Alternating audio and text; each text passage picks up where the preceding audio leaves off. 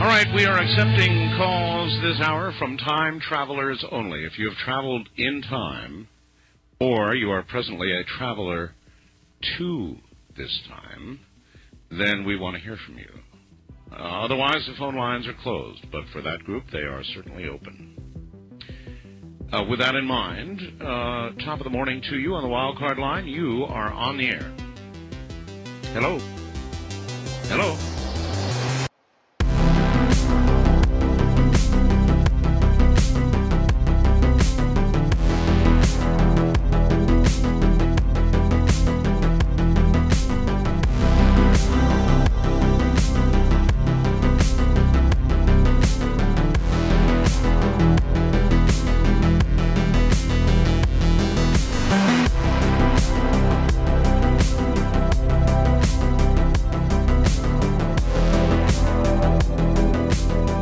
All right, what's going on, everybody? It's a special edition of the Infinite Fringe. So I had an episode lined up that I was going to drop on you, but I figured this was a bit more important, right? What we're going to talk about today.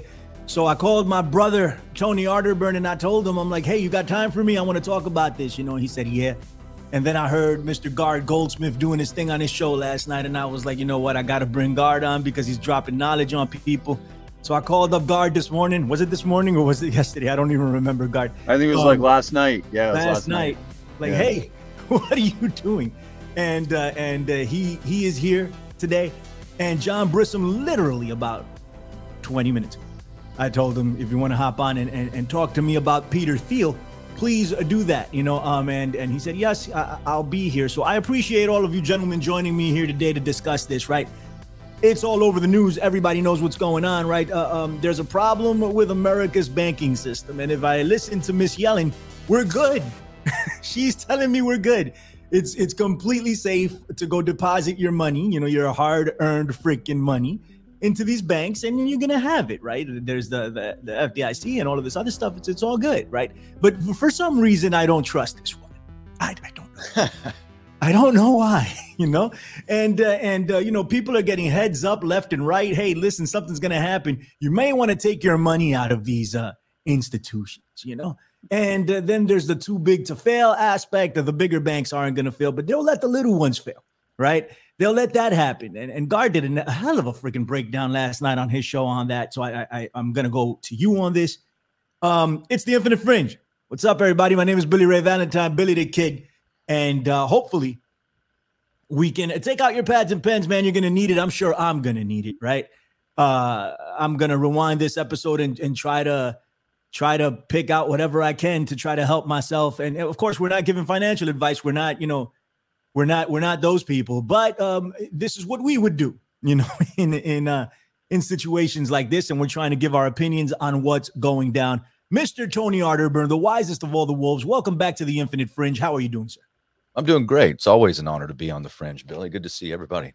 Thank you for taking the time. I know you're extremely busy, man. Thank you very much. Mr. Gard Goldsmith, how you doing? Liberty Conspiracy.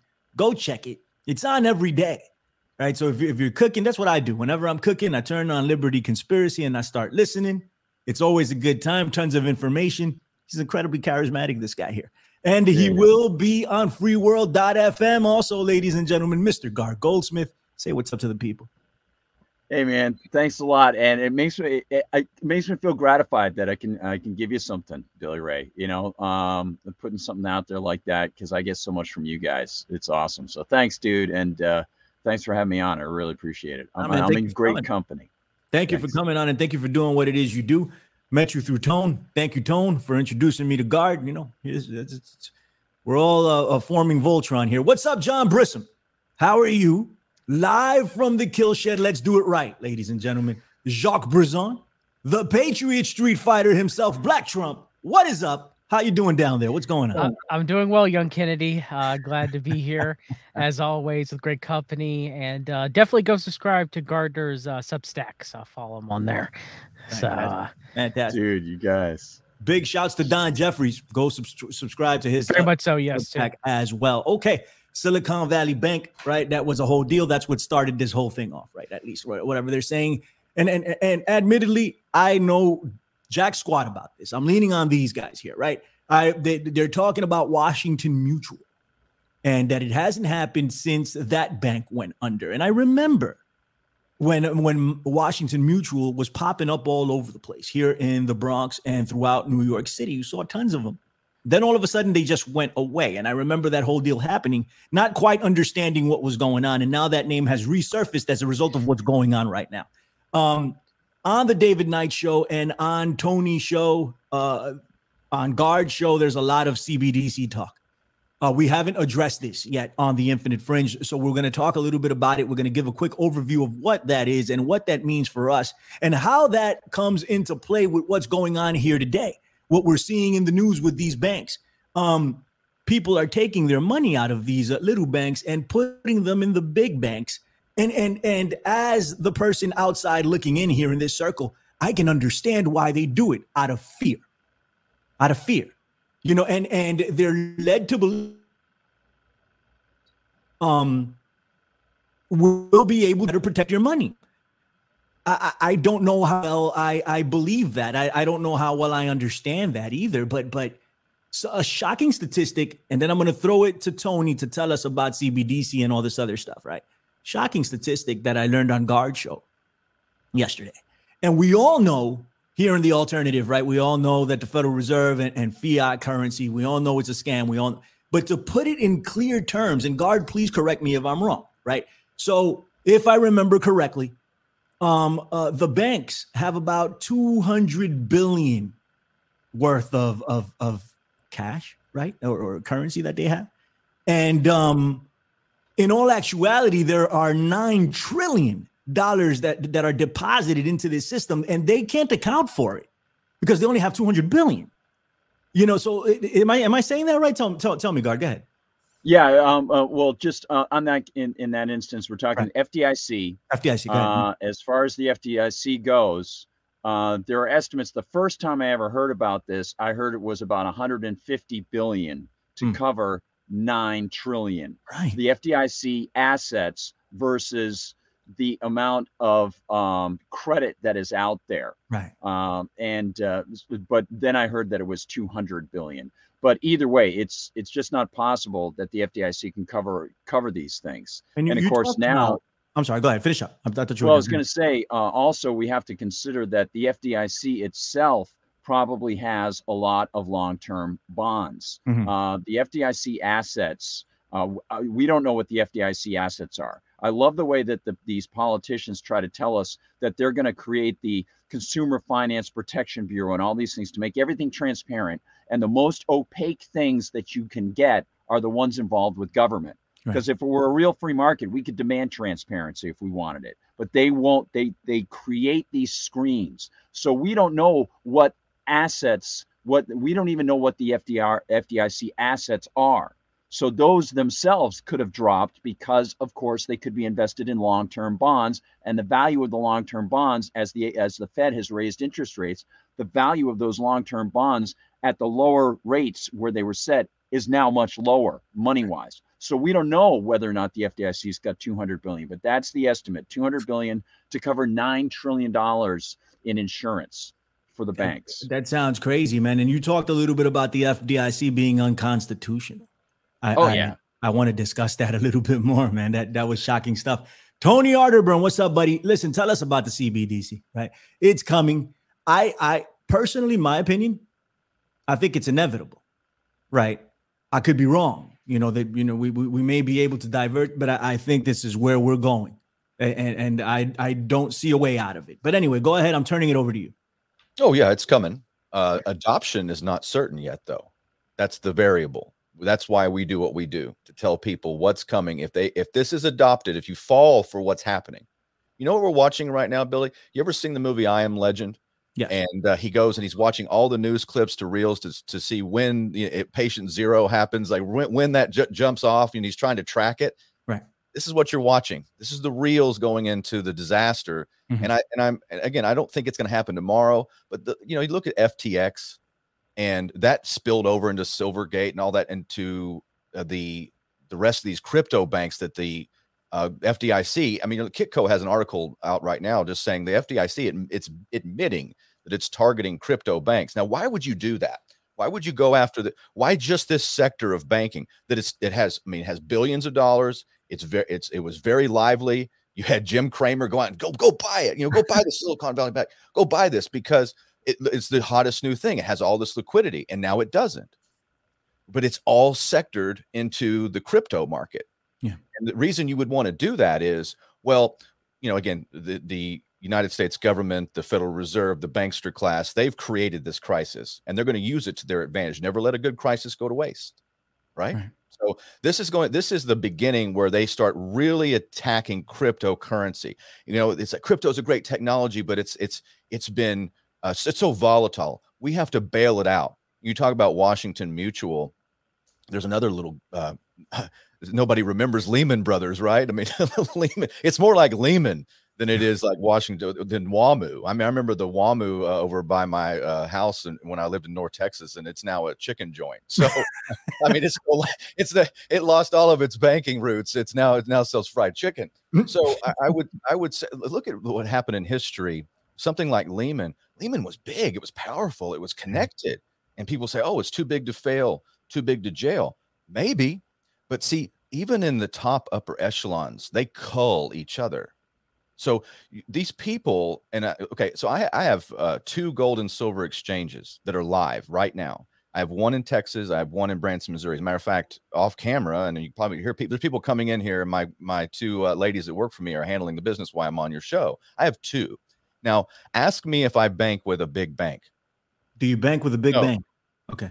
No, the reason is because if you read anything into the intelligence that's going on, and I don't like BlackRock, but I look at the intelligence of what's going on in some of these giant, mega international banking cartels. BlackRock said something very interesting about 6 months ago. I read on my show. They said, whatever worked in the past will not work in the future. So when you're look at what happened in 2008 with TARP, some of those banks were just chosen to go away. So just because they're big doesn't mean that it's necessarily going to keep your funds, right? And if I would look, if you're going to bank, everybody needs a bank account, but there's all kinds of cool options right now, like something like, and I'm not endorsing anything, but I use like Cash App. I use something like, because you can get a routing number, you can get an account number, you can have direct deposits put into that. There's smaller regional state banks that have their balance sheet look a lot healthier. I'm in a regional bank in Missouri, and it doesn't leave Missouri. So I know I'm good on that bank. I have a regional bank in Texas that I've been with for close to 8 years now. No problems with them whatsoever. That doesn't mean there won't be a problem, but their balance sheets aren't anything like these major banks. So I think it's counterintuitive. And I know people think, well, I'll go into these big banks because they're too big to fail. Right. I don't know that that's correct. And you've heard something, look at Greece and some of these other countries. They've talked about bail-ins. Now, the bigger banks are more, I think they're more apt and more willing and more connected to the system, especially with things like ESG and the Federal Reserve and all the stuff that the top-down government stuff. I think they're more in line or inclined to go and do that. So I can't prove that, but you know what a bail-in is, right? It's where they're just like, oh, deposits frozen. We're going to take them and we're going to use them because of a national banking crisis. So the wisdom here, I think, is to be very nimble. Don't have too much exposure anywhere. I'm not telling you to go close your bank account. What I'm asking you to do is, if you look at that bank account, you see the liquidity in there, you may want to go ahead and start placing it in hard physical assets. And I'm not telling you to go buy gold. That's what I do. I'm not telling you to do that. Right. But I'm telling you to look at something. I mean, a firearm is a good hard asset, storable food, things like that. These are the land. Like if you can get into some land that you don't have to pay high property taxes on, like in Arkansas, I have very low property tax. There's things that you can get into, the hard assets that will hold value in a crisis. So I would just caution people, don't panic. And especially don't do, like, the herd is out there throwing, I saw those articles on Zero Hedge, like massive pulls from regional banks and putting into these multinational banks. I just don't think that's the best idea. That's my opinion, just based off of what's happened in history. Because even if they're big, even if they're huge, Enron was big. Enron was massive, had huge political connections, and all this stuff. Poof, it's gone. Lehman Brothers, same thing. I mean, you mentioned Washington Mutual. We'll go back to that again. Washington Mutual was another one of those giant banks. Right. It's just gone. And there was many, many more. I'll throw it back to you here in a second. You're fine. Take it. There was a story on 60 Minutes. I've talked about this many times. Right. It came out in about 2010 or 11. And the FDIC admitted that during the 08-09 crisis, they had teams of people going around all over the country into banks that had failed, that were just about to go under, and they didn't want to cause a banking crisis. So they'd have people put on the uniforms. They would fire everybody, let everybody go the very last hour of the shift. And then the next morning, your local bank, who you thought was the same bankers, were all replaced with FDIC agents, and they would run everything and basically nationalized it while they were waiting for other giant banks to to take over their balance sheets. That happened because the FDIC, like Gard would say, well, my deposits are insured up to $250,000. Good luck with that. I mean, it's like me saying, well, I got Social Security. I'm going to be okay. Somewhere it's inside Al Gore's lockbox. I heard my Social Security. I'll never be able to find it. I don't count on any of these programs. So just look at history, look at what's happening. You've got the emergence of the BRICS nations, Brazil, Russia, India, China, it's South Africa, and now Saudi Arabia. This is an historical shift like we've never seen before. Normalcy bias is going to run you over like a freight train. And this is not an infomercial for precious metals. It's just what I do. So I'm looking at the banking sector, and I don't trust any of it. I mean, I trust my regional state banks more than I do the national banks, and I'm giving you the reasons why. Right. But they're going to use this to usher in the central bank digital currency. And like I said, the dollar's not going to zero; it's going to digital, and that's what you have to watch out for. Why is this dangerous, John? I'm coming to you in just a second. Well, why is this dangerous? Why is a central bank digital currency dangerous? Because it's surveillance disguised as money. It's cash. If you have $10,000 in cash, you want to walk into a gold and silver shop and turn that into the yellow metal known as gold. If you want to buy, 5 Krugerrands, you can do that right now today. No questions asked. Walk away. You've got solid assets. You've got hard money because gold is money, and the dollar is not. Dollar is currency. It's fiat currency. A Krugerrand is an African coin, right? It's a South African gold coin. Okay. One of the most recognizable ones. I bought a ton of them yesterday. So if you're interested, give me a call. But anyway, we've got a central bank digital currency that's being developed, initiated, planned, and being birthed. And what that is it's going to put on a blockchain from the central bank, you biometrically, your identity will be tied to this wallet. It'll bypass, and maybe even these big banks will be a part of it, the connectivity to you. But it's a real-time expansion or contraction of the money supply tied to each citizen. All right. And it'll be adopted slowly and then ramped up and then made a requirement. And what that means, and just China's been doing it, it can be tied to a social credit score. It can expire. They can you didn't spend it, or it can be restricted by what you can and can't purchase because, again, it's tied to the Federal Reserve, which is as federal as Federal Express. It's an international banking cartel that runs our currency unconstitutionally. I know Goldsmith would agree with me on that. Just criminal that we allowed it to happen. Since 1913, we've been run de facto by banking combines. That is just 100% fact. I mean, the financial networks aren't going to talk about that. They've devalued our currency. They've robbed us. So this is the last, I think, the final piece of tyranny. It is the most important thing that we can talk about. Everything pales in comparison to this evil. If it's allowed to go through, if it's allowed to bypass all the checks and balances and the rule of law, politics is game over. Why did you even talk about it? You'll just be canceled. You won't be able to buy or spend. It's the mark of the beast system, if you want to put it that way. I believe it's something like that. It's akin to it. John may agree with it. Very good transition there. It's as if you knew exactly what was going to happen, and you probably did.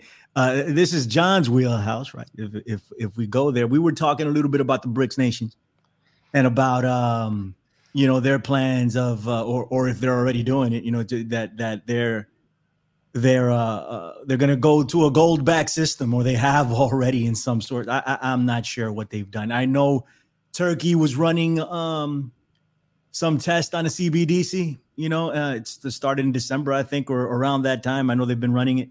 And I think this is the way we're going. So we need to, in my opinion, we need to learn this, know about it, and figure out a way to fight it from the inside, because we're going to be on the inside. Adoption is a thing, right? And I hope you're right, Tone. Right now, I'm having a hard time seeing that, seeing that through, that we're going to somehow say, no, we don't want this. I think even if we get a victory and say no, they're not going to stop. They'll keep going, and they'll attack other generations, that see things differently because they don't know any better. They haven't seen a world without, certain amount of things, like we have or whatever. So I think it's inevitable, and I think we need to get ready for it. John Brisson, we spoke a little bit about the BRICS nations, and we spoke a little bit about Peter Thiel, because he was given a heads up, when all of this happens. I know he pulled his money out. So I thought that was interesting, and you had a whole breakdown on it. But Tony provided a nice little segue. So I want you to touch a little bit on don't go too deep, okay? I want you to touch a little bit on what Tony was saying.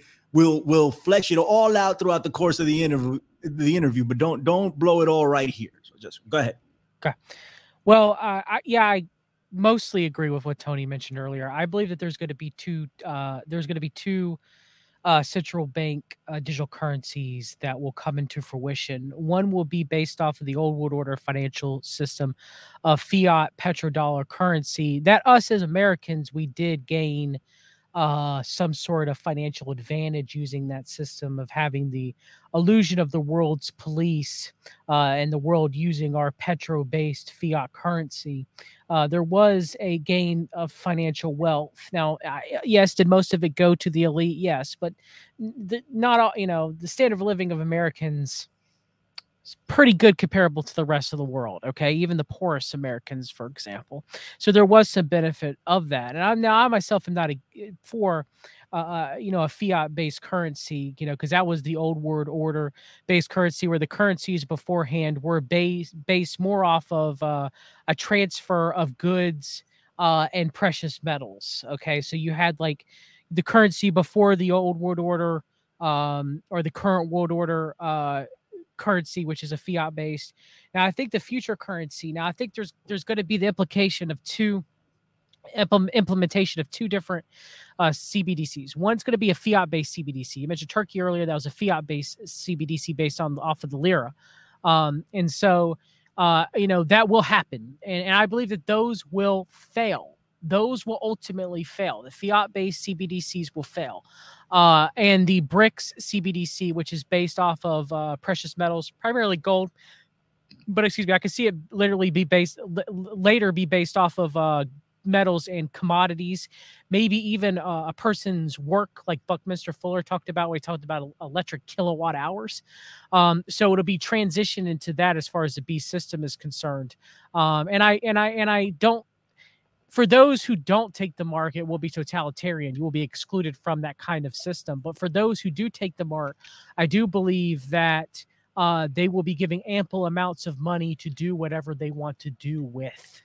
Okay, because the love of money is the root of all evil. Money is just a medium. It depends on the person's intentions and the heart behind of them using the money for what it's for. For example, you can either use it to glorify God, or you can use it to glorify, man or themselves, So, so I think that's probably what's going to end up happening is you're going to have these differing currency systems. One still based off of old world order fiat petrodollar currency. Okay. And then you're going to have the implementation slowly of the new world order CBDC, which is going to be based off of precious metals and commodities. And then as we transition from the old world order and the new world order, if we are truly entering into the end times or the tribulation period, there will be that transition into kind of, the different currency. Which, the Theosophists have wrote about, Alice Bailey, Barbara Marx Hubbard, have wrote about it extensively. They call it their Saint Germain World Trust. If you go with the Gold Warriors, about the Council for National Policy, a theft of gold within the Philippines during the Marcos regime, then they got enough gold to back this up. Okay. And also, I guess, in closing with that, and I'll talk about Peter Thiel, I'll shift over to that, is the John Birch Society, among many other organizations for many decades, especially Ron Paul in the Fed, right? In the Fed, switched to gold-backed currency, a silver-backed currency, okay, which, again, wasn't really technically how it was of ye days of old. Okay, that is an old world order currency still. Now, you could argue, is it better than fiat? You can make that argument, but it's still not going back to how it was. It still would be going back to just maybe a cleaner version of an old world order currency if we ended the Fed and replaced it with gold and silver of how it was, before the foundation of the Federal Reserve and the elimination of the use of gold and silver of notes, of being able to exchange for gold and silver, right? Your dollar is worth this much, which, by the way, Executive Order 11110 that Kennedy signed, that the Scientologist Jim Marrs swears up and down was one of the reasons why they assassinated him, because it would have got us off of the gold standard. It would not have gotten us off the gold standard. It would not gotten us off the silver standard. If you actually read the executive order, it did the exact opposite. It transferred the power of the presidency to the Treasury, which during Kennedy's administration and continued by the Johnson administration and continued by the Nixon administration, was the obliteration of gold and silver banknotes in the exchange of such. Okay, so because comparison to proper conspiracy mythology, Kennedy wasn't our guy, and that wasn't the case. Okay, so that's one of my biggest concerns now.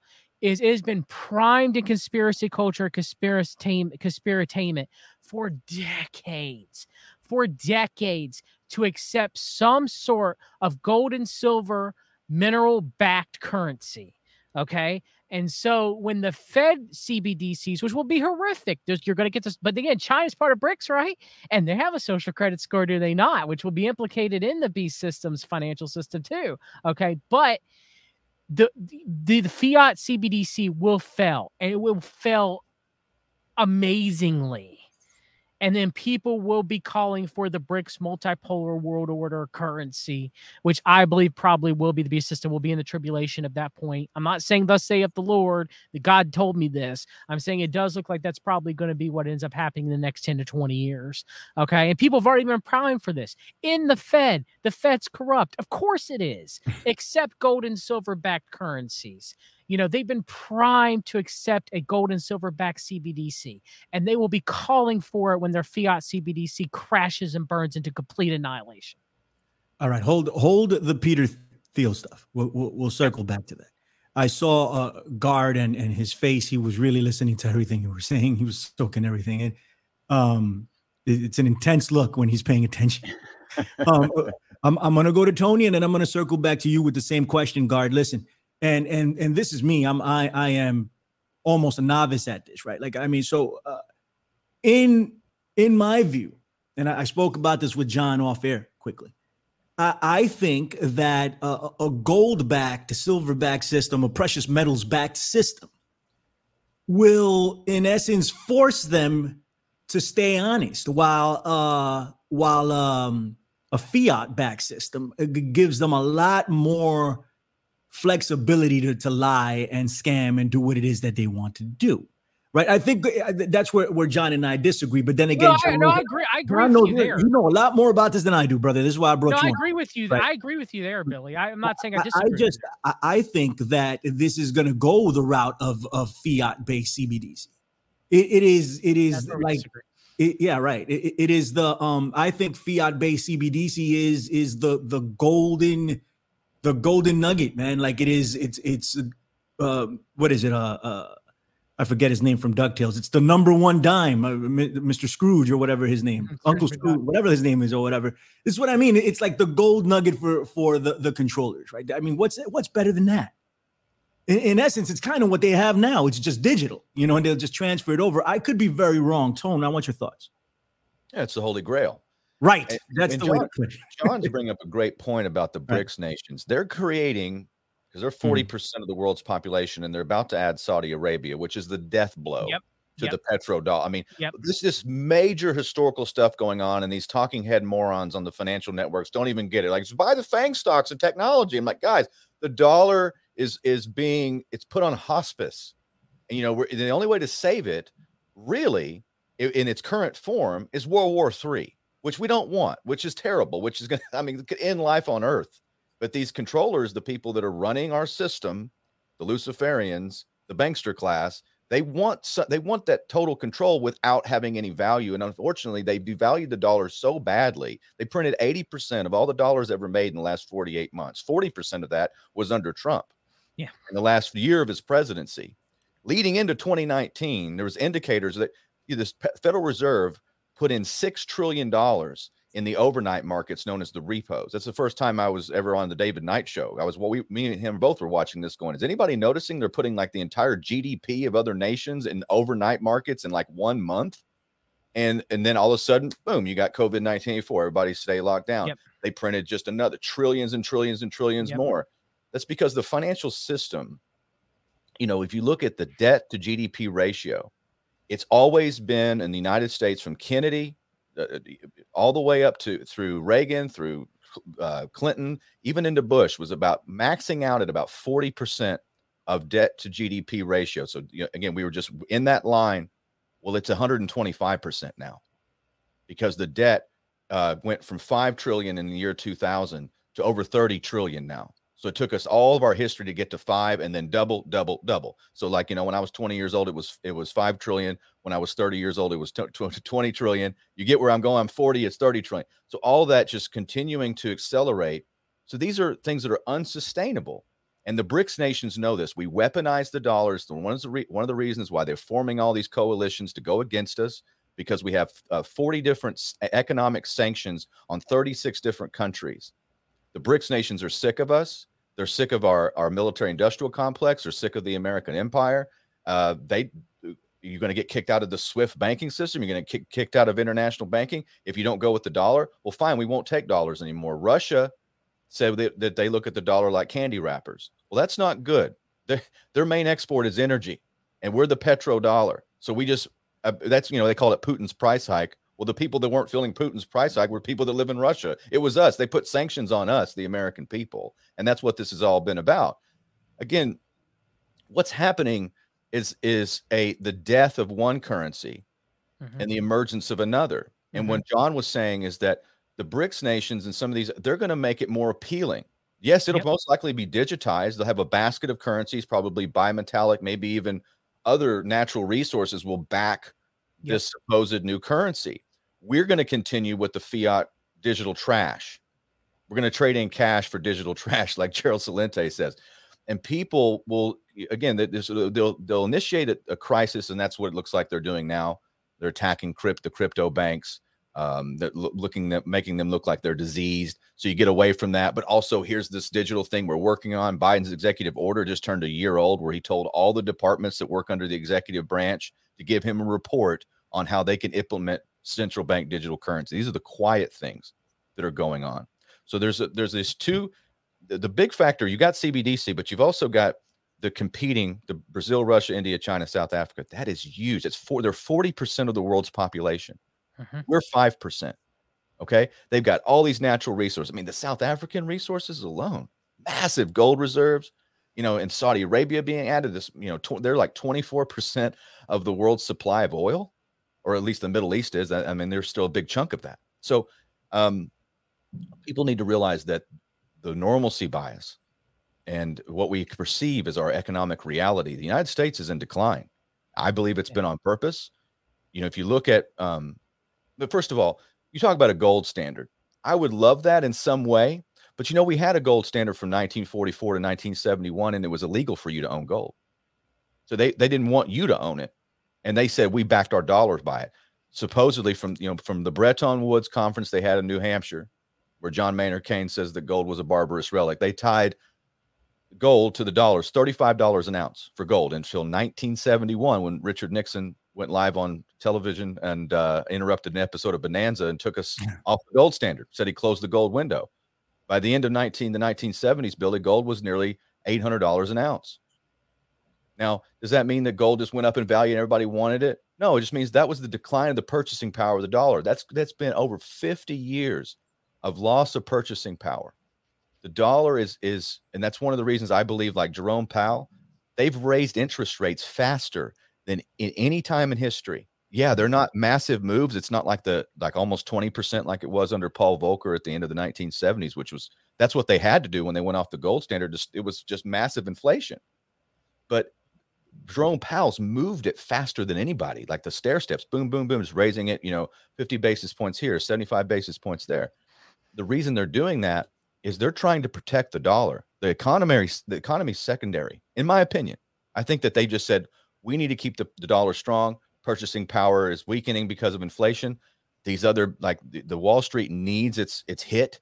It needs its drugs. It needs its fake fiat currency pumped into the system, because we don't have our father's stock market or our grandfather's stock market. It's not based on profit anymore. It's based off environmental, social governance and woke policies. It has nothing to do anymore with making money. It's about connection to the central bank. That's what they need it. Well, guess what? They're not getting it. And this is you're starting to see the economy having a shakeup because Jerome Powell's raising rates faster than anybody in history. And they're doing that to save the dollar on the petro world stage, because to them, that's what matters. 80% of all the dollars, the $100 bills ever made, Billy, they're not in this country.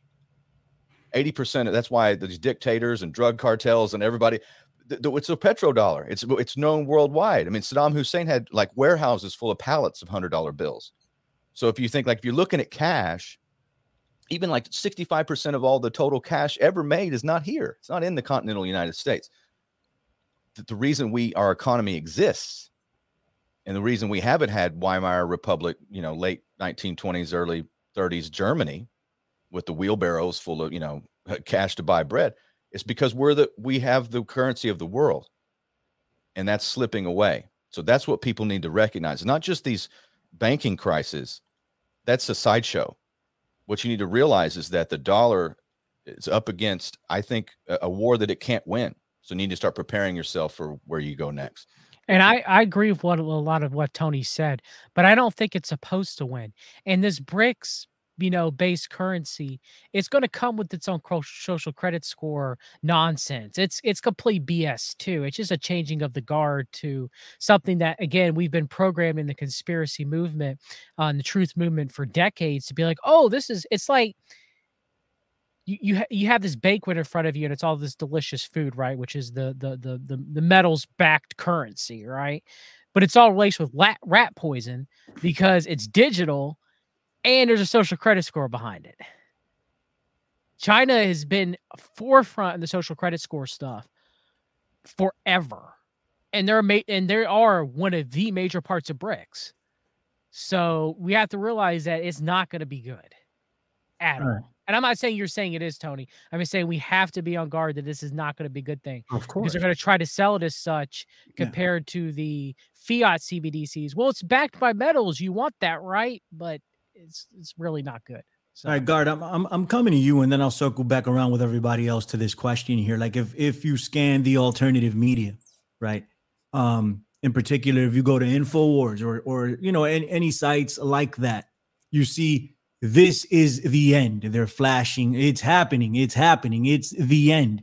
Almost like what Tony described, when people are going to be walking around with wheelbarrows full of money that are worthless. So that's what they're saying. This is the end. This is the end. This is the end, sparking fear in people. And 9 times out of 10, it's politically motivated when outlets like that put out stories as such. In your estimation, how close are we to the end? Are they overreacting here? Are we going to see it anytime soon? I know a very broad question. I just want your thoughts on this, because if you tune into any of these things, any of these other outlets, you see them flashing the red.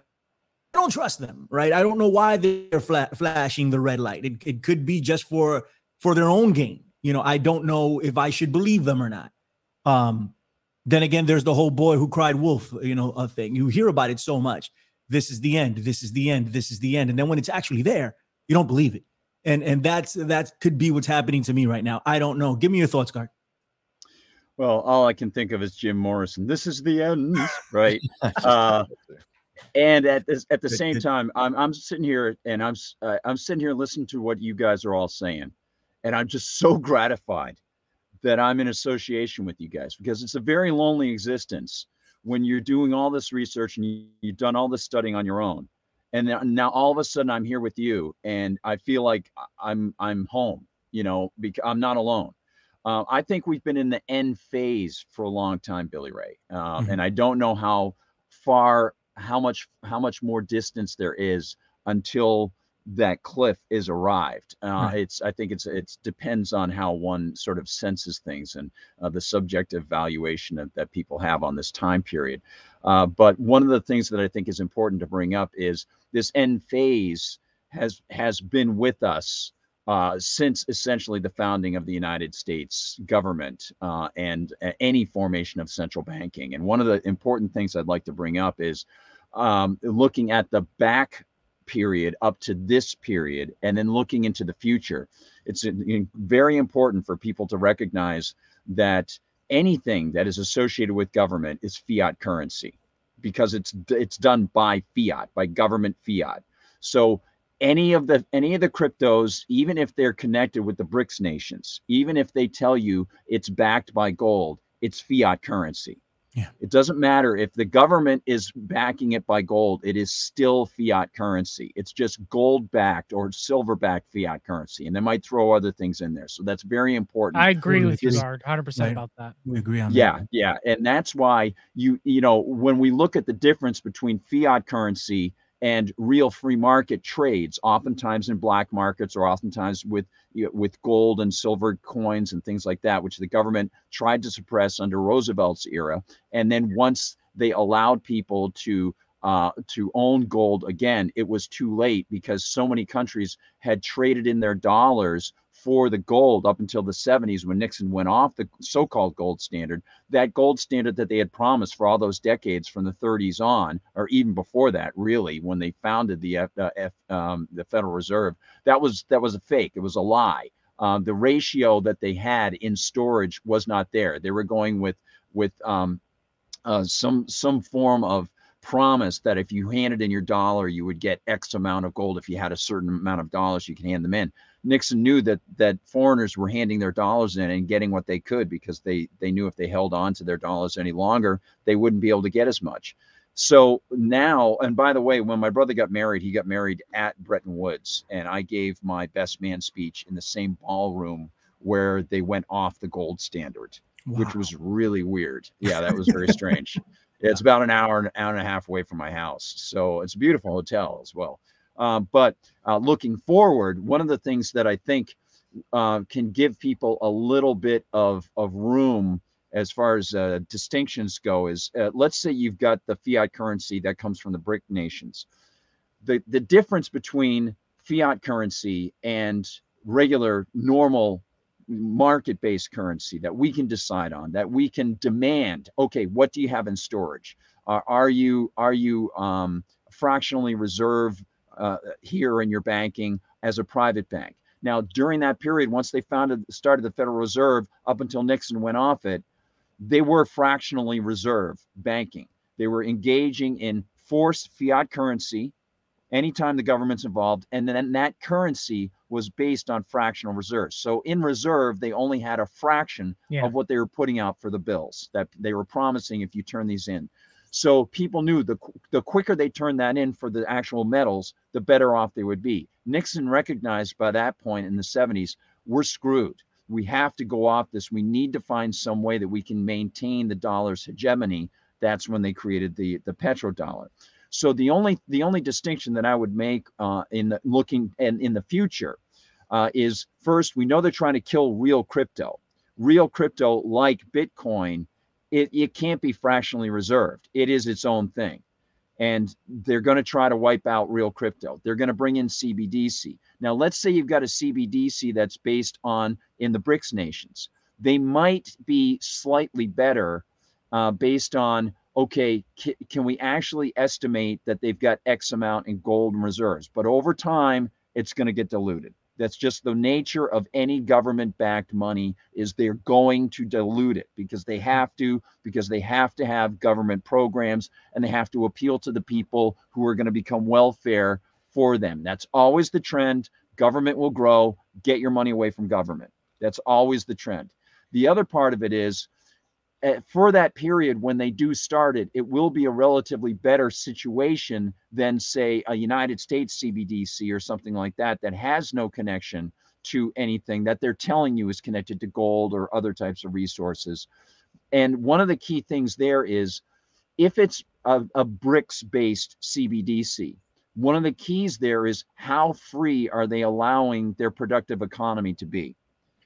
If they've got a relatively low regulatory state, if they've got a relatively low tax burden, you're probably not going to have too many problems if you connect to that CBDC that they have that is fiat through BRICS. Personally, I wouldn't touch it. But if people want to look at it, that's one of the ways that you can distinguish between the fiats. And of course, as you guys said, those fiat currencies, in a dystopian science fiction way, they will be used just like you saw in Black Mirror. They will be used regionally. They'll probably give people incentives to, well, if you use it on X, Y, or Z green technology, you'll even get a bonus. Right. Your money will buy you more. So they'll absolutely manipulate it.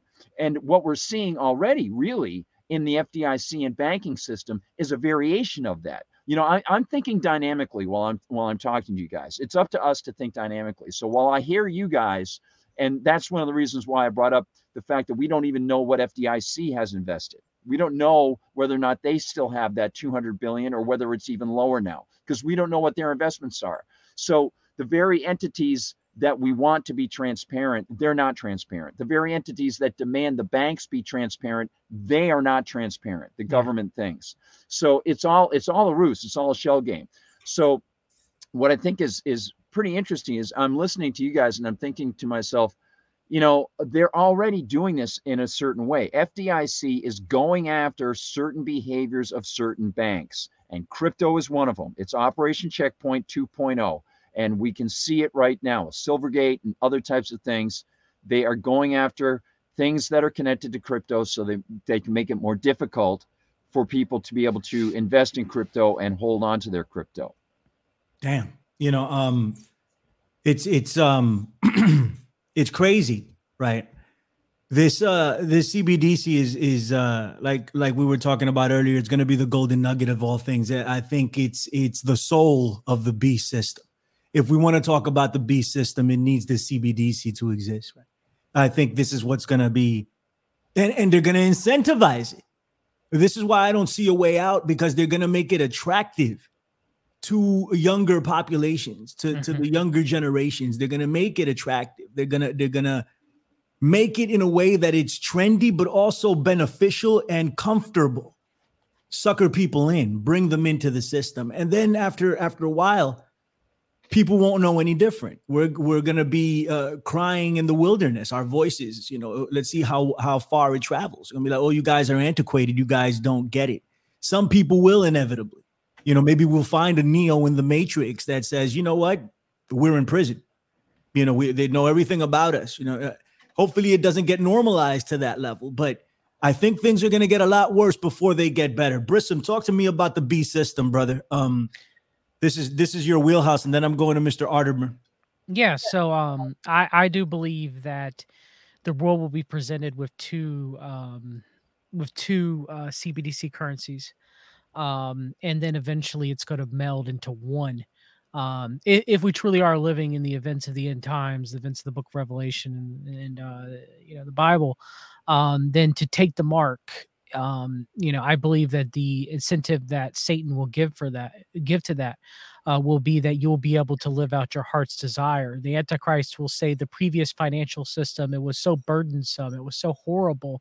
Look at all the destruction that happened with the old world order and the fiat currency, and look how hard it, because we're probably going to enter eventually, if this does happen anytime soon, the true great reset, right? And which leads to the phony great awakening. So you're gonna, this is the destruction of the middle class. This is the destruction of the old world economic system. People are going to see poverty like they've never seen it beforehand. It's going to be worse than the Great Depression, even, I would assume.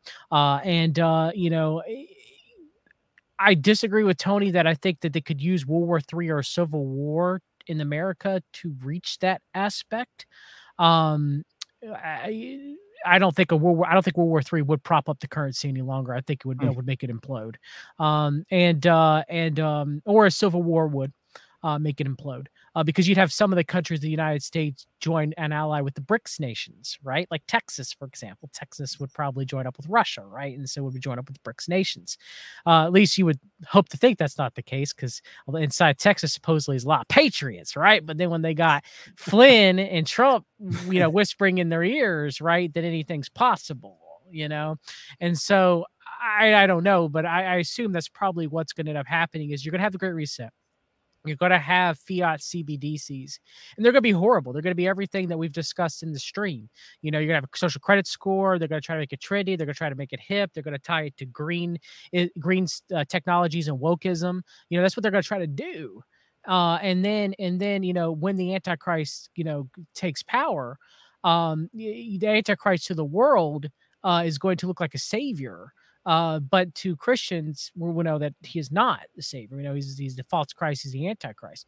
So with that, as Satan comes as an angel of light, this specific, world currency system will be, you can do whatever you want. You by your heart's content, you can go whatever, but it's going to cost you your soul. And unable to do so. You're going to have to take the mark of the beast to be able to do so. And so I think that's what's going to happen with this, and probably Alexandra did a great video on it. It's called The Root of All Evil, which is not money itself. Money is just a tool. It's the love of money is the root of all evil. And people covet money. They want it, and I'm not going to say that I don't have my own urges for money too. We're all human, but there is that aspect of it. So I think there's going to be two financial systems. And I think it will lead to a new one, which is different than most people discuss in conspiracy theories, where they only focus on the Great Reset, 1984 financial system and claim that's the beast system, when it's anything but. I think the beast system would more closely resemble a Brave New World. I agree with you on that. I think it would most closely resemble a Brave New World. Ultimately, what we're looking at here is I don't think it's going to be like the country dividing. This is just my opinion, of course. I don't think it's going to be a civil war. There's rumblings of that, right? There's talk of that. There's talk of the country breaking apart, right? And all this other stuff. Marjorie Taylor Greene putting it out there, but it's been out there long before her. I don't think that's realistic. I don't think we'll see anything like that. I think the controllers have figured out that they are most effective when they use honey instead of anything sour or war or any hard type of slavery.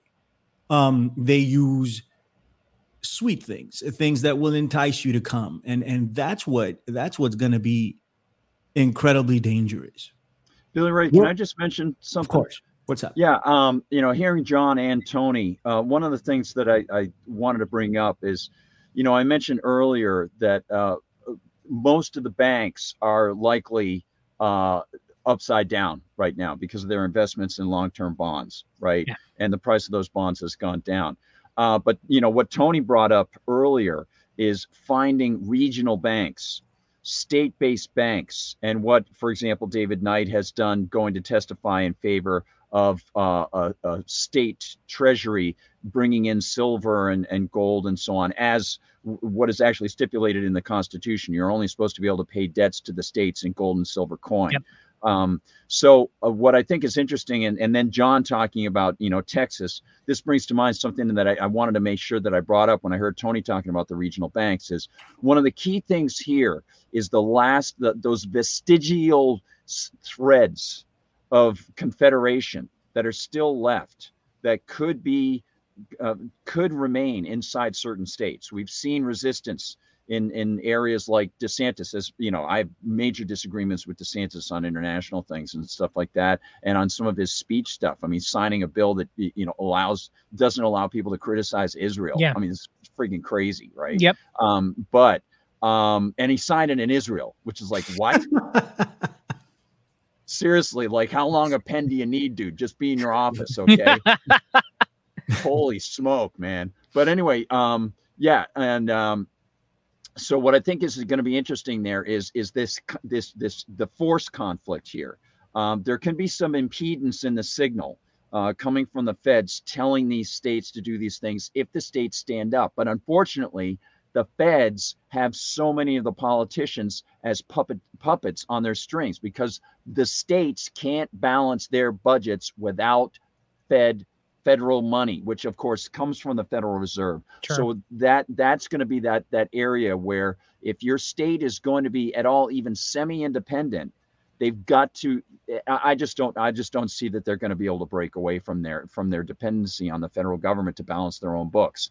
So that means the next phase of thought is, how can we separate from these things? And so I just wanted to make sure that I brought that up, because when we talk about fiat currency, when we talk about things like fractional reserve banking and things like that, the states themselves could be great alternatives for a little while, but they're themselves, unfortunately, addicted to the central government money. And I just don't see the only way I see it is breaking away completely from fiat money. And like I said, this has been cooking ever since Alexander Hamilton was able to get them to switch over from the Articles of Confederation onto the Constitution. That was a central bankers deal. That was the guys who bought up the Revolutionary War bonds at pennies on the dollar, knowing that there would be a central bank brought in with a taxing authority, and they would get 100% on those bonds, on those war bonds. It was massively corrupt, and the corruption has followed ever since at various times in the United States. You got to separate from government connection to money. That's the only way to do it. Right. Tony, I'm going to you. Give me your thoughts on everything that's been said, and then we're going to talk real quickly about solutions. I'm going to give John some time to talk about Peter Thiel, and then we're getting out of here. So give me your thoughts on what's been said, and what do we do? Well, I agree with John that civil war would not save the dollar at all. I mean, that would tank it. I think what their war games probably consist of, I know that the Pentagon was war gaming a Generation Z Bitcoin revolt about a couple of years ago. I covered that on my show. They're looking at the financial system because they know the petrodollar props up the American empire. You lose that, you lose the empire, period. I think this is about polarization. I think they want to stop the contagion of the BRICS nations and other people switching off of the American system. So that could be a solution through war. God help us. I don't want that. I'm speaking against it every single day. I think we could weather the storm of the dollar having a setback and not be, and losing the world's reserve currency status if people understand that we don't need it.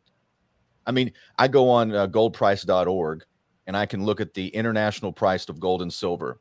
That's everywhere around the world. It's called spot price. There's an international money right there. I think it's undervalued. I think it's manipulated. I think the central banks, especially with the United States, gold is the enemy of the dollar because the dollar is a devaluing system and gold is a store of values. Those two things are at war with each other.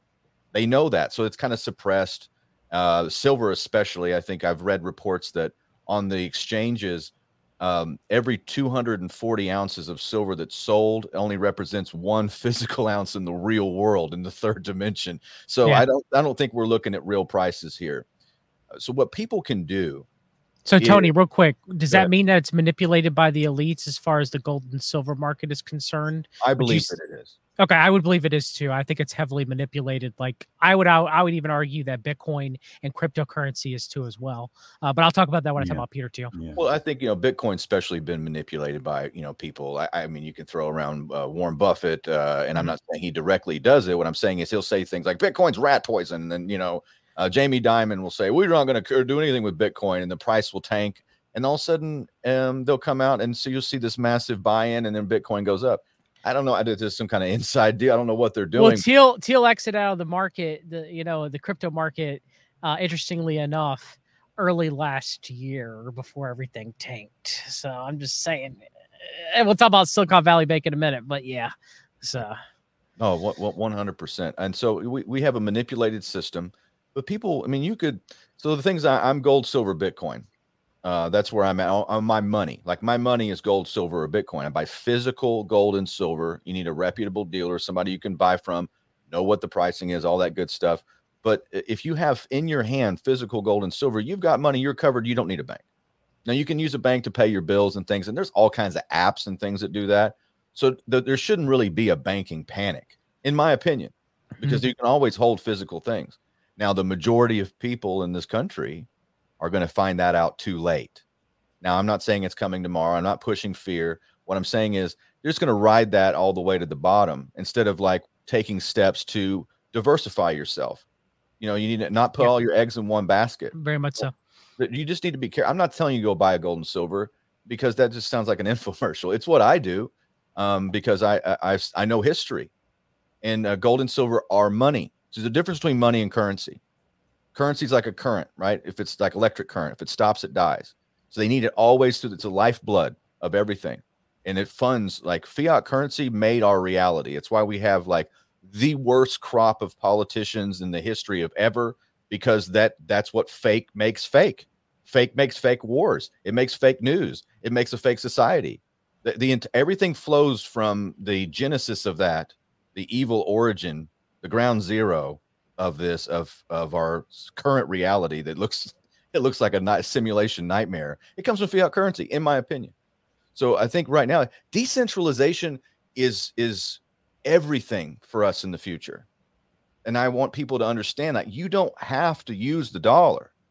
There are other alternatives to that, and we have a world money. It's called gold. You could just use it, and it's recognized. You can go into remote villages where they mine for gold, and they don't even have like the cable or satellite or anything. They know the price of spot right then. Everybody does, right? And Robert Kiyosaki tells that story about going behind enemy lines in Vietnam when Nixon took us off the gold standard because he wanted to go buy some gold. He met this really like elderly lady in a hut in Vietnam, like behind enemy lines. He takes his chopper in there, and he's like trying to get a discount from her, and she just looks at him and goes, "Spot." She knew what spot was that minute. And that's because gold is money. It's internationally known. It always will be. And the dollar is convenient, but the dollar also, it funds and fuels all the things that are anti-liberty, anti-people, right? Anti-peace. We know this because you just look at your history books. The main fact, and I want to get to this, I'll close out with this. We don't need the government in the currency. Gard's right. Why are they in the currency business? It's because it funds them. If they had to be accountable, we could use state banks, regional banks, private banks. We had that system in the 19th century, as Gard well knows. Andrew Jackson killed the second bank of the United States. He actually wanted that on his tombstone, that I killed the bank. He hated them so bad. He called them a den of vipers and thieves, the international bankster class.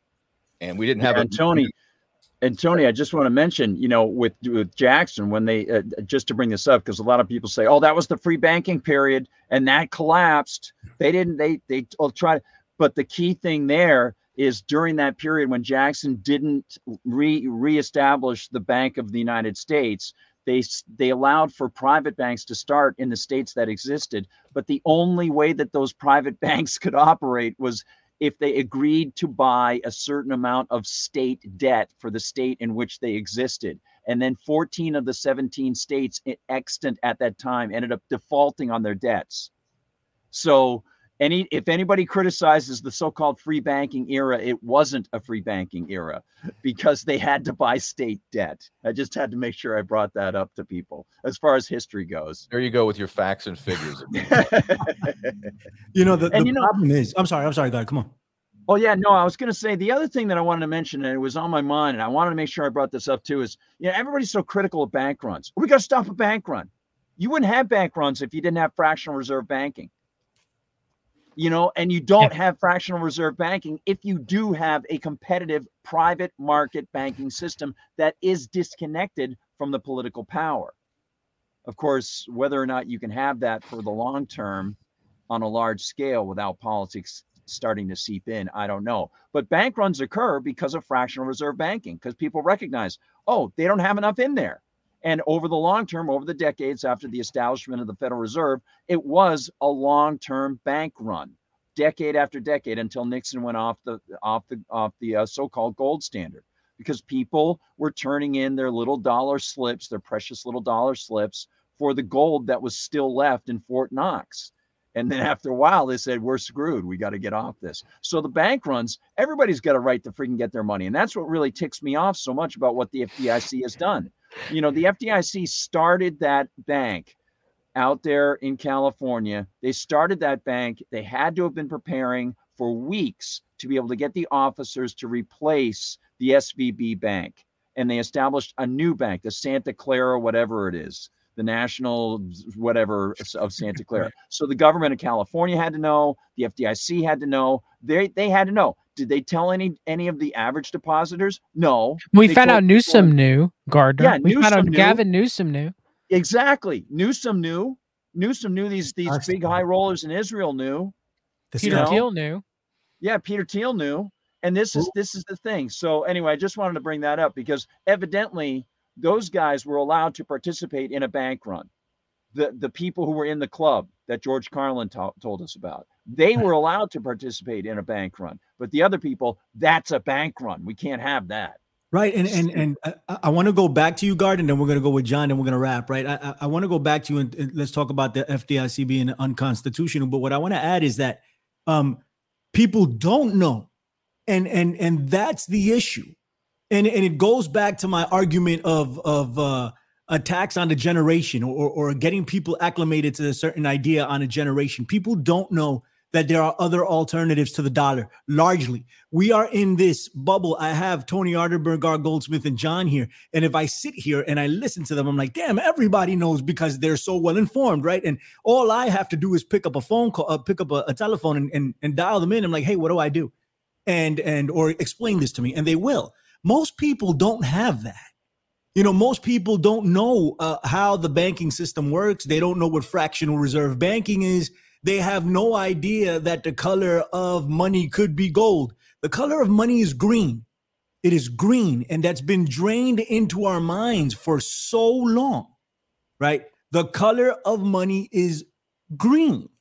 It's the American dollar, right? And that's what people, most people anyway, at least here in America, I don't know how it is around the world, but I know in Central and South America, they look at the dollar the same way. The dollar is king. It's not. And I think there are symptoms of it that people are looking at now and saying, okay, something's happening here.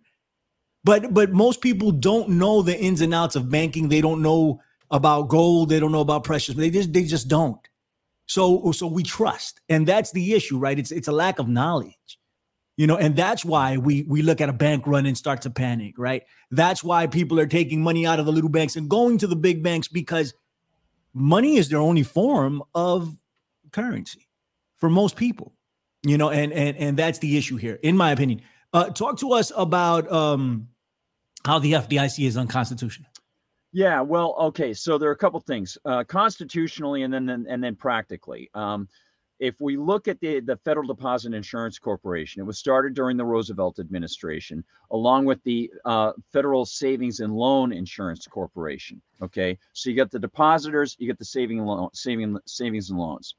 Now, the FDIC is clearly not sanctioned by the U.S. Constitution. What they do is they claim they look at two areas. They look at the area where the Constitution grants the federal government the power to the Treasury, the power to coin money, and they claim that is the exclusive money, which is bogus. It just says coin money. So we could coin money, and we shouldn't be prohibited from doing that. We could start private banks, as Ron Paul says. Just pull away the monopoly of the Federal Reserve and allow for what the Constitution allows, which is private banks. And then they would have to be transparent. And then Grisham's law would show us that people would be driven away from the bad money and they would only take money from a bank that was transparent, said this is what we have in reserve. If you want to hand in your bill, we'll give you this much. Other banks, if they didn't do it, nobody would take it. So you wouldn't need the FDIC. The FDIC only exists because we have a central bank, fractional reserve, government fed fascist banking system. Those banks that get into it, the FDIC says, oh, well, we will insure. And so originally what they had was it was $40,000 per depositor in the FDIC, the Federal Deposit Insurance Company. Oh, the other thing is they use the Interstate Commerce Clause. And they say, okay, since the banking can happen over state borders and it can affect interstate commerce, we will create through the federal government and the Treasury, which they just broaden all its purviews. You got the Federal Trade Commission, all of these things just metastasize. Why should the federal government be involved at all with trade? Well, they use this expansive interpretation of the Interstate Commerce Clause, which James Madison discussed in the early 1800s. He said, look, it allows the Congress to control between the states, right? And states is a capital S. It's supposed to be if there are state-on-state disputes like tariffs, then as a remedial measure, as James Madison said, he said, as a remedial measure, they're supposed to be able to go to Congress. So let's say a state is imposing tariffs on apples from Washington State, and they're not allowing them in Michigan, right? Well, then the people from Washington State's legislature could go to the Congress to say, hey, we got to resolve this. Now, how it could be resolved, I don't know. I don't know if they would probably have to write some statute in Congress. But as far as people trading with each other, that's not supposed to be part of the interstate commerce thing. But they look at commerce as being virtually anything that goes over state borders.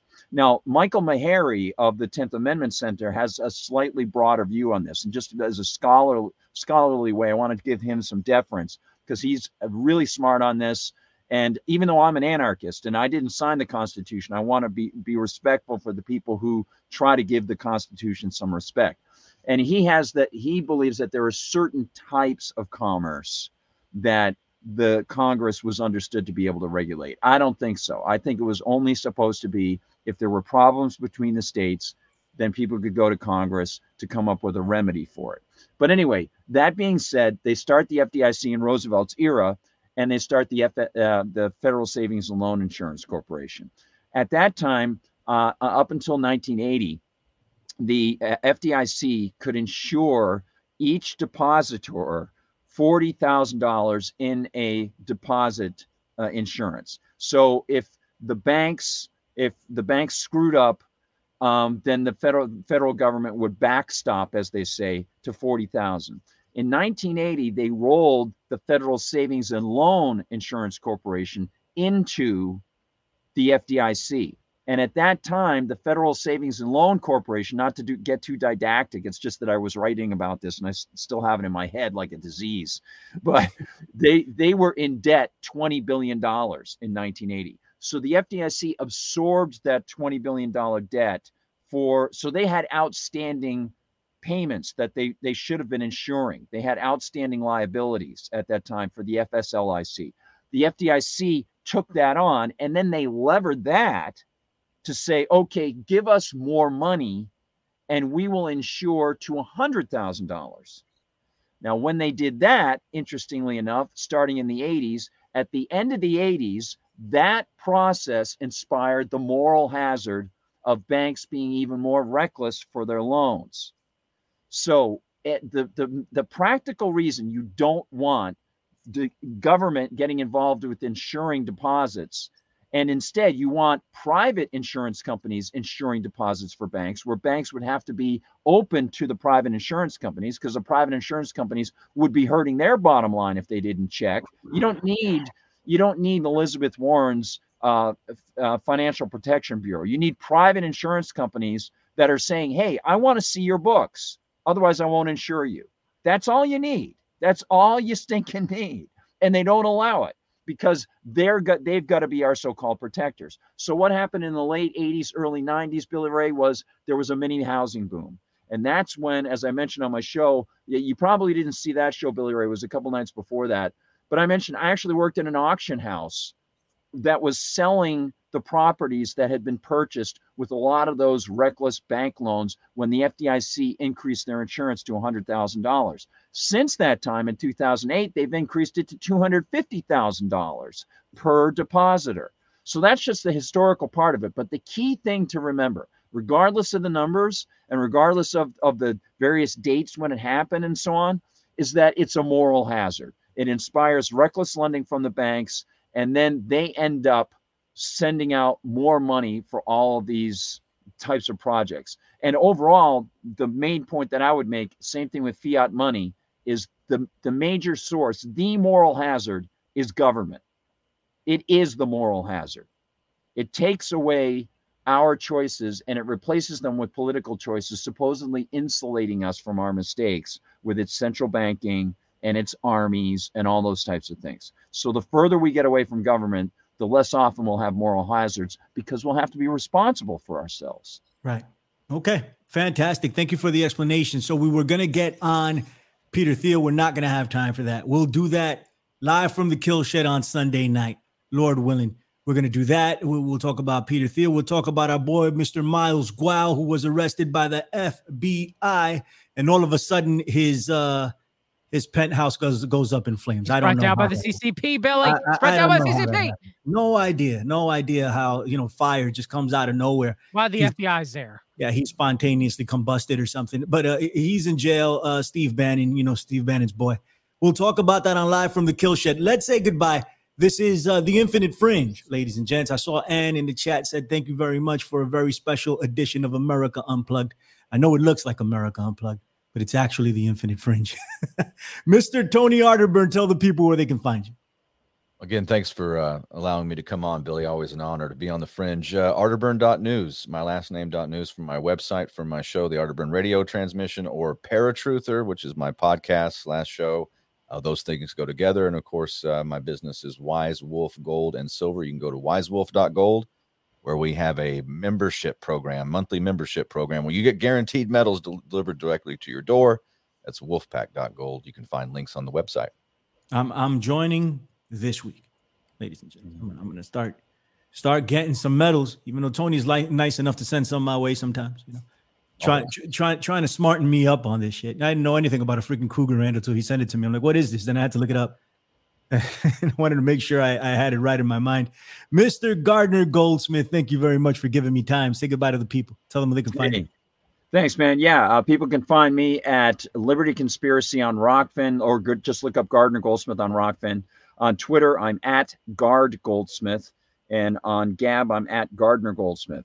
I also have a Substack. It's Gardner Goldsmith Substack. Just look for it. And part of my week, I also work for mrctv.org. So they have channels on YouTube and stuff like that. And as long as I'm allowed by Senator Astronaut, Kelly, the guy who wants to make sure that we can't talk to each other. Yeah. As long as I'm allowed to talk, I am looking forward to talking to you guys a lot more. Fantastic. We love it. We love it.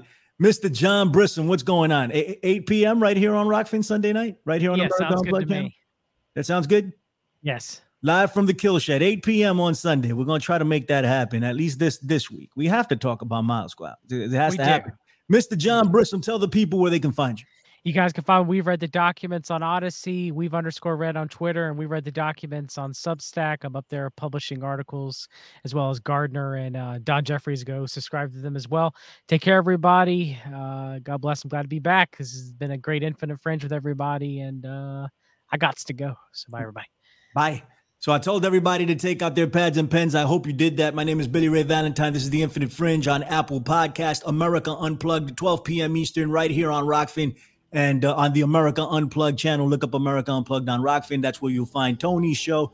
You'll find Don Jeffries' show, Wise Wolf Golden Crypto show, and of course, America Unplugged. And from time to time, I'll do a live Infinite Fringe. Everybody in the chat, thank you for showing up.